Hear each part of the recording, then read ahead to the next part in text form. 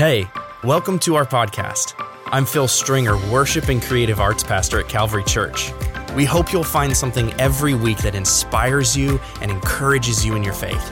You can subscribe to this podcast wherever you listen so that you'll never miss an update. Hope you enjoy the message. Hey, it is my honor to welcome our good friend. Some of you know him. If you were here a couple months ago, then you heard him speak. But this is Pastor Mike. Would you guys give it up for Pastor Mike?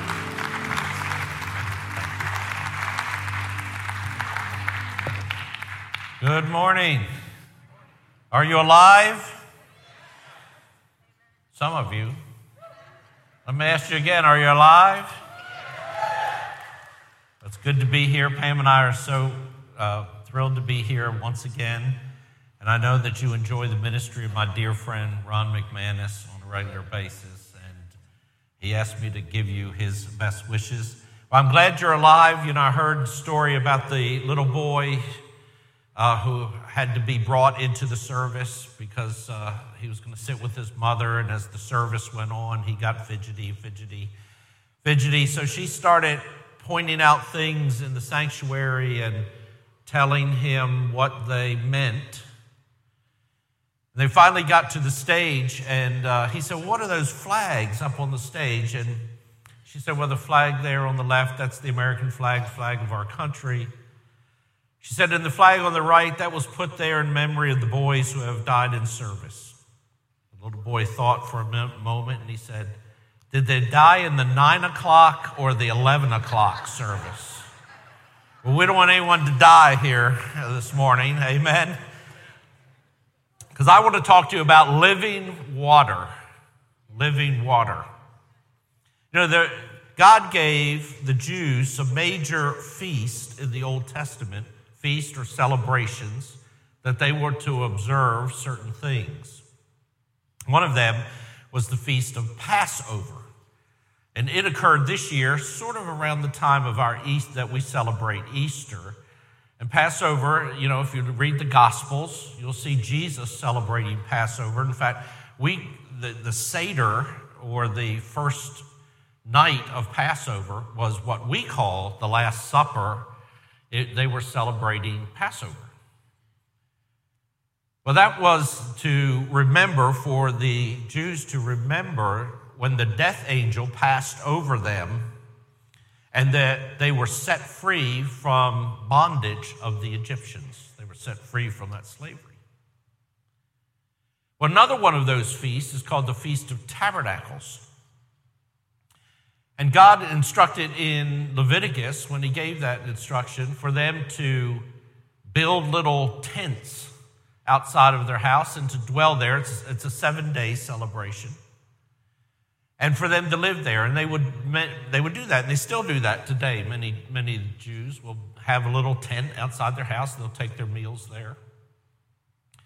And Tabernacles is a remembering of the 40 years that they wandered in the wilderness. After they were set free from the slavery of Egypt, they wandered in the wilderness for 40 years, and all they had was God. When they'd run out of food, God would send manna. We don't know exactly what that was, but he would send some kind of food for them in the morning. They'd gather it up. Their clothes didn't wear out for 40 years. He provided water in the desert and out of a rock one time. When they had nothing but God, guess what? But God is enough. We've been singing about that all morning. God is enough. Amen? I want to tell you, you may be here. Listen, you may feel like you're at the end of your rope, or you don't know what to do or where to turn. I want to tell you, God is enough for you. He will provide. He can make a way even where there seems to be no way.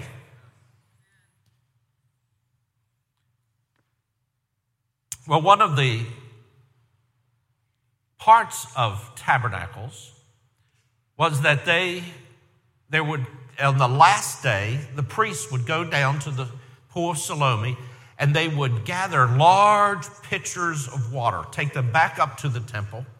When they got to the temple, they'd pour those pitchers on the altar, and it would run down the temple steps, and the people would be out there shouting and praising God and giving glory to God and dancing, because God, it's a celebration how God has provided. He provided rain. He provided water. Hallelujah. Praise God.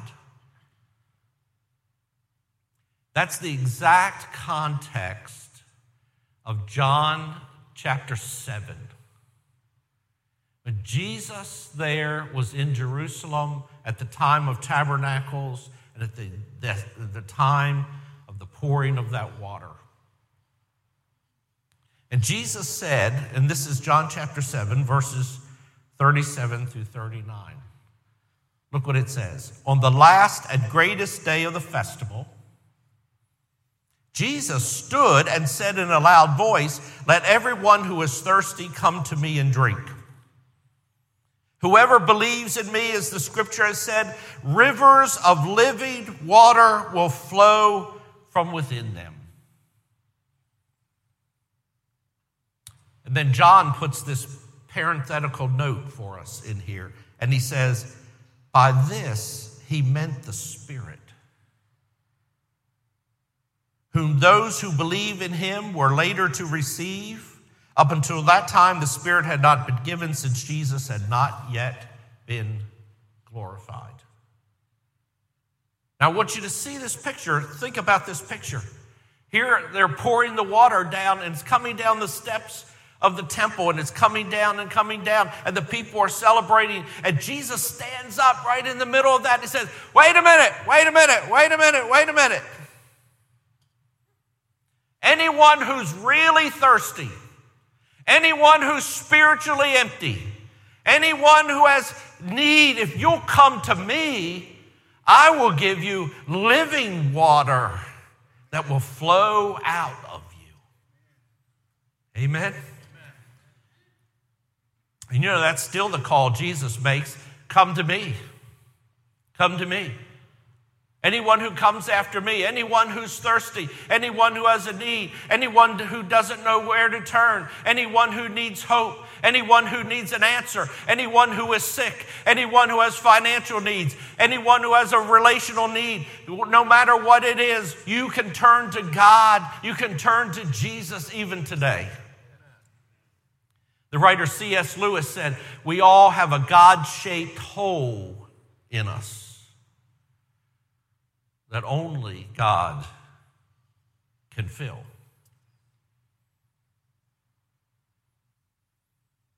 When the Greek, these verses in John chapter 7 are actually more dramatic. Because he said there would be rivers of living water flowing out of you. Where the word river there really in the Greek is stronger. It's gushing. There will be a gushing of water, a gushing of his Spirit, and flowing. You know, when I hear the word flowing, I'm thinking about this gentle little, but that's not the word in the Greek. The Greek is like a torrent, like a flood. So Jesus says to them, listen, anyone who is really thirsty, anyone who really is empty, come to me, and I will give you the Spirit that will gush out of you like a mighty torrent. Hallelujah.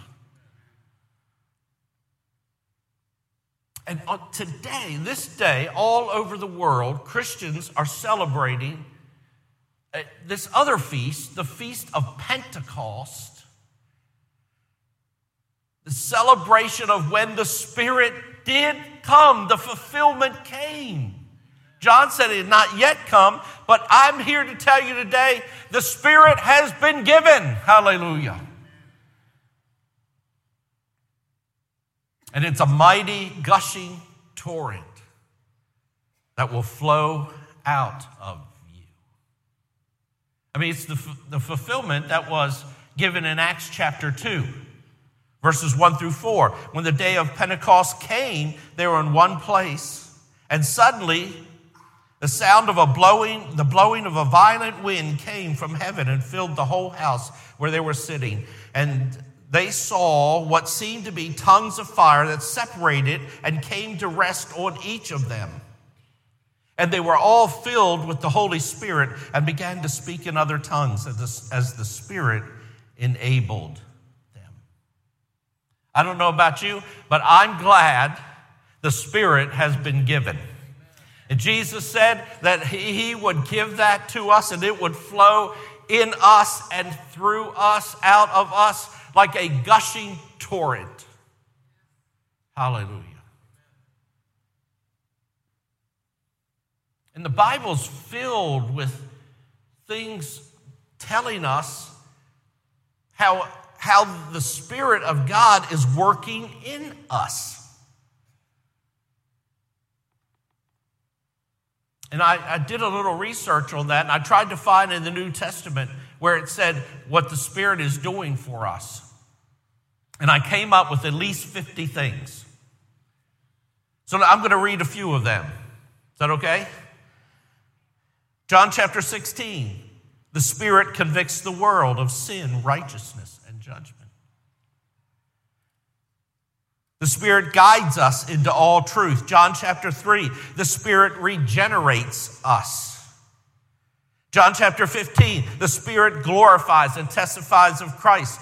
The Spirit reveals Christ in us and to us. Matthew chapter 4, the Spirit leads us. The Spirit sanctifies us. The Spirit empowers us. The Spirit fills us. The Spirit teaches us to pray. The Spirit bears witness in our spirit that we are the children of God. The Spirit can produce fruit in your life of character, that His presence is there. The Spirit can distribute spiritual gifts and manifestations to the church. He can anoint us, wash us, renew us, seal us, set us free, quicken us, reveal to us, dwell in us, speak to us, speak in us, speak through us, and give us liberty and freedom. For where the Spirit of the Lord is, there is liberty and there is freedom. Hallelujah.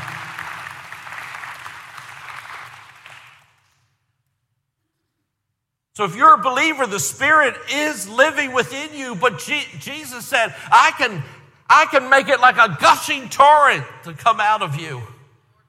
Hallelujah.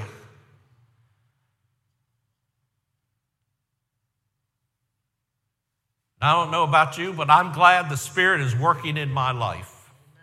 And listen, the Spirit will work in your life. It is working in your life. Sometimes you don't even realize it.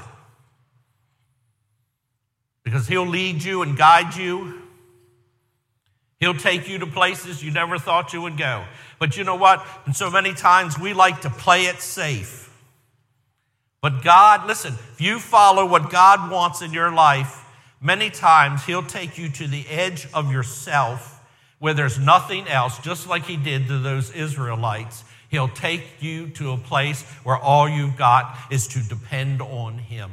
And I want to tell you, you can depend on God. You can trust Him. He's fully trustworthy. Well, there are 3 words I want to talk to you about as we think about this. As the Spirit is working in us, and Jesus said, come to me, and I will give you living water that will gush out of you. The first word is this, the word power. In fact, Jesus said to the disciples in Acts chapter 1, go to Jerusalem and wait there until you receive power or boldness from the Holy Spirit. I don't know about you, but listen, I'm going to tell you what I believe since I get the microphone today. I believe God is still flexing His power in the world today. He still heals people today. Amen. We just heard that testimony. God still is a healing God. God still performs miracles. God still makes a way where there seems to be no way. God still is the God of the impossible. He can make it happen even when everyone else gives up. He still is powerful. Jesus said you'd receive power, boldness, when the Spirit comes on you. And as the Spirit is gushing out of you, He'll give you the power to believe. And you may be here and you say, I don't know. I don't even know what I believe. Listen, Jesus said it only takes a little speck of faith, and a mountain can move.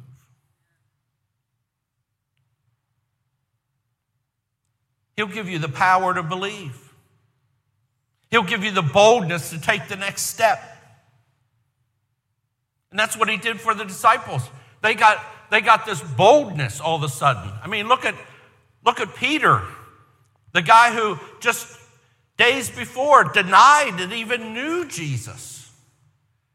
All of a sudden, he's in that upper room in Acts 2, and the Spirit comes on him, and he gets this boldness, he gets this power that Jesus talked about. And he goes out in the street and starts preaching all of a sudden to all these people. As you look to Jesus, let him give you the living water that will give you the boldness to live your life, the boldness to believe for greater things than you've ever experienced before in your life. God wants to give you greater things. Amen.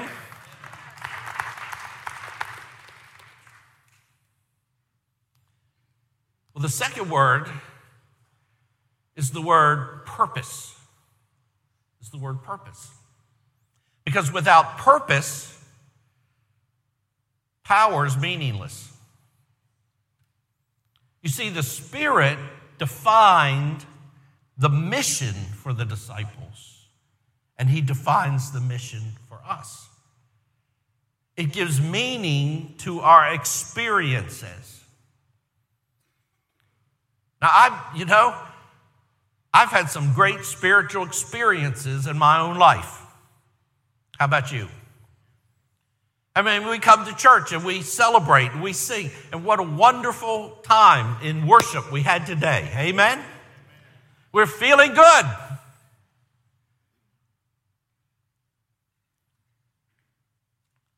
Jesus hasn't given you his Spirit so that you simply can feel good. There's nothing wrong with feeling good. Nothing wrong with being excited. There's nothing wrong with having great spiritual experiences. But there's a purpose for those experiences. And the purpose is for you to be able to live a bold life and be able to proclaim the gospel to people who need hope and need life and need help. There's a reason for that. And that's what happened with the disciples. They had this rushing torrent, this power, this boldness that they had received, but they began to go to all the world and preach the gospel. That river was flowing out of them. And the same will happen to you. You see, when you really allow God's Spirit to gush out of you, he will give you divine appointments and assignments. And I'm gonna warn you right now. You ready? It's a warning. You start seeking Jesus and asking him to give you his power and boldness,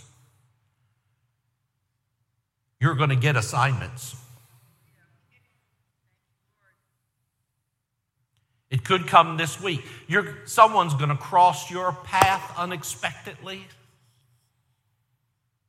Someone who needs hope. They need the love of Christ. They need encouragement. They need their sins forgiven. Whatever it may be. But I want to tell you, God will see to it that you get an assignment. And you know what? There have been many times I've encountered situations and I've thought, I don't know what to do. I don't know what to say. Have any of you had that? You know? Listen, I mean, I have a doctorate degree. I should be able to tell anyone, you know. But most of the time I'm like, But listen, that's when the real stuff happens.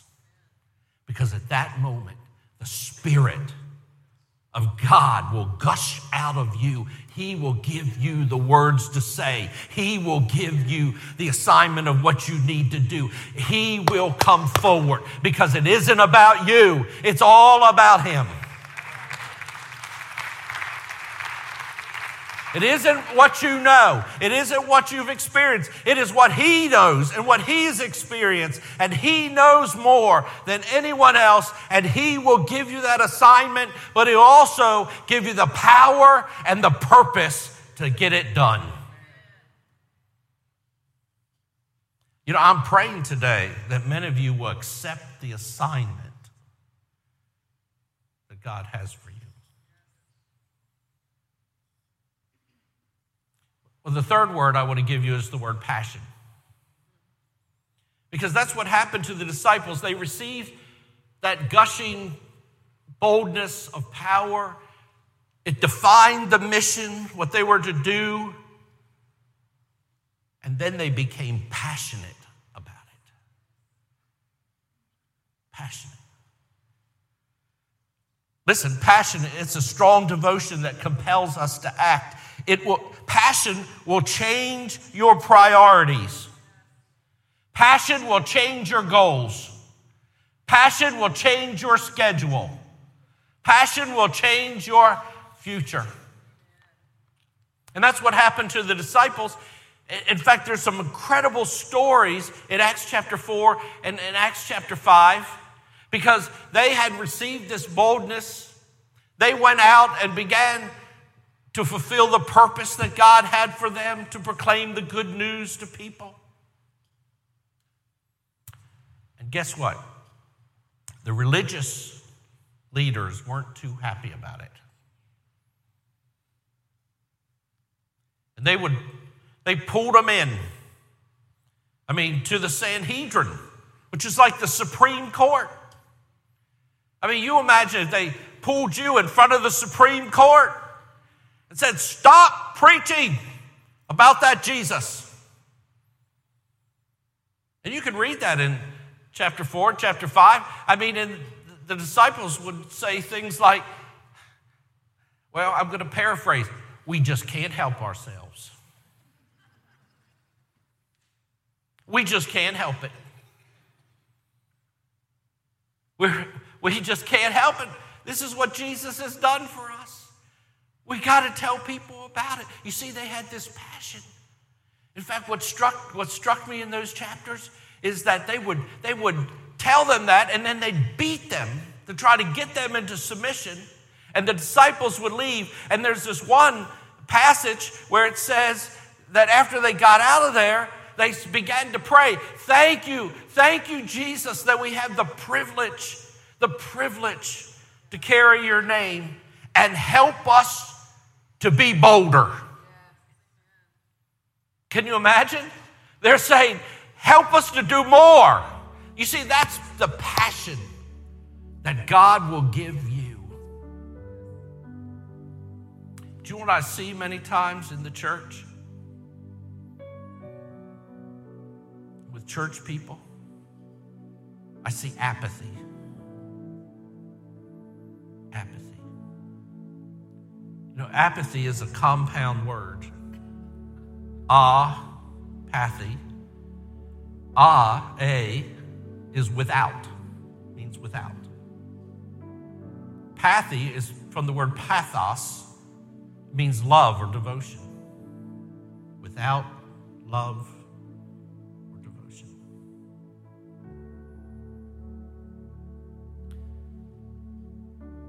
God wants to rekindle our first love for Jesus.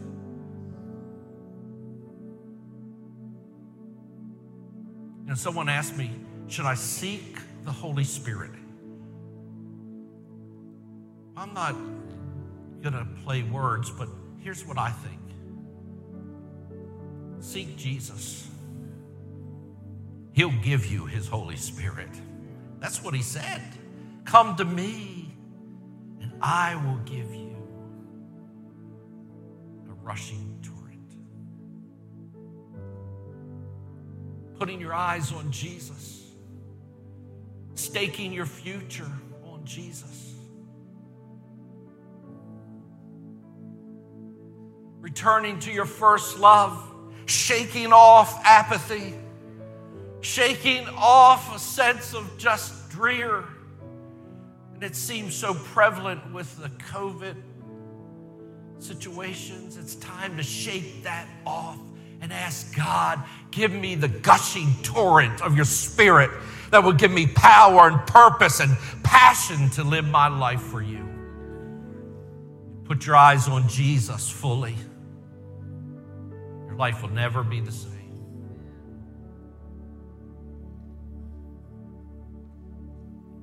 You know, I grew up in Baltimore, Maryland. And for those who are from that, we call ourselves proud Baltimoreans. But there's a great institution in Baltimore, the Johns Hopkins Hospital and University. Johns Hopkins founded it, funded it, built it. He grew up a Quaker, but was an atheist. So when it was dedicated, he didn't want any kind of prayers or anything religious to happen. A few years later, they actually appointed the first president of the university and the hospital. He was a believer. And there's a great rotunda at the entrance. He had a 25-foot marble statue of Jesus put right in the middle, with his arms open wide, with the scripture from Matthew 11 engraved at the bottom, "Come unto me, all you who are weary, heavy laden, and I will give you rest." It's there today. They said many surgeons, before they go into surgery, pass by that statue and touch the feet of Jesus. And there's a story, because people go in there and they're just standing in awe of this huge, beautiful statue. There's a story about a man who's standing far back and looking, just gazing. And all of a sudden, he felt the tug on his side, a little girl. And the little girl says, "Mister, that's not the way you should look at this. That's not how you should see Jesus. Come with me." She pulled him to the very feet. She said, "Kneel down here at his feet and look up at his face, and you'll never be the same."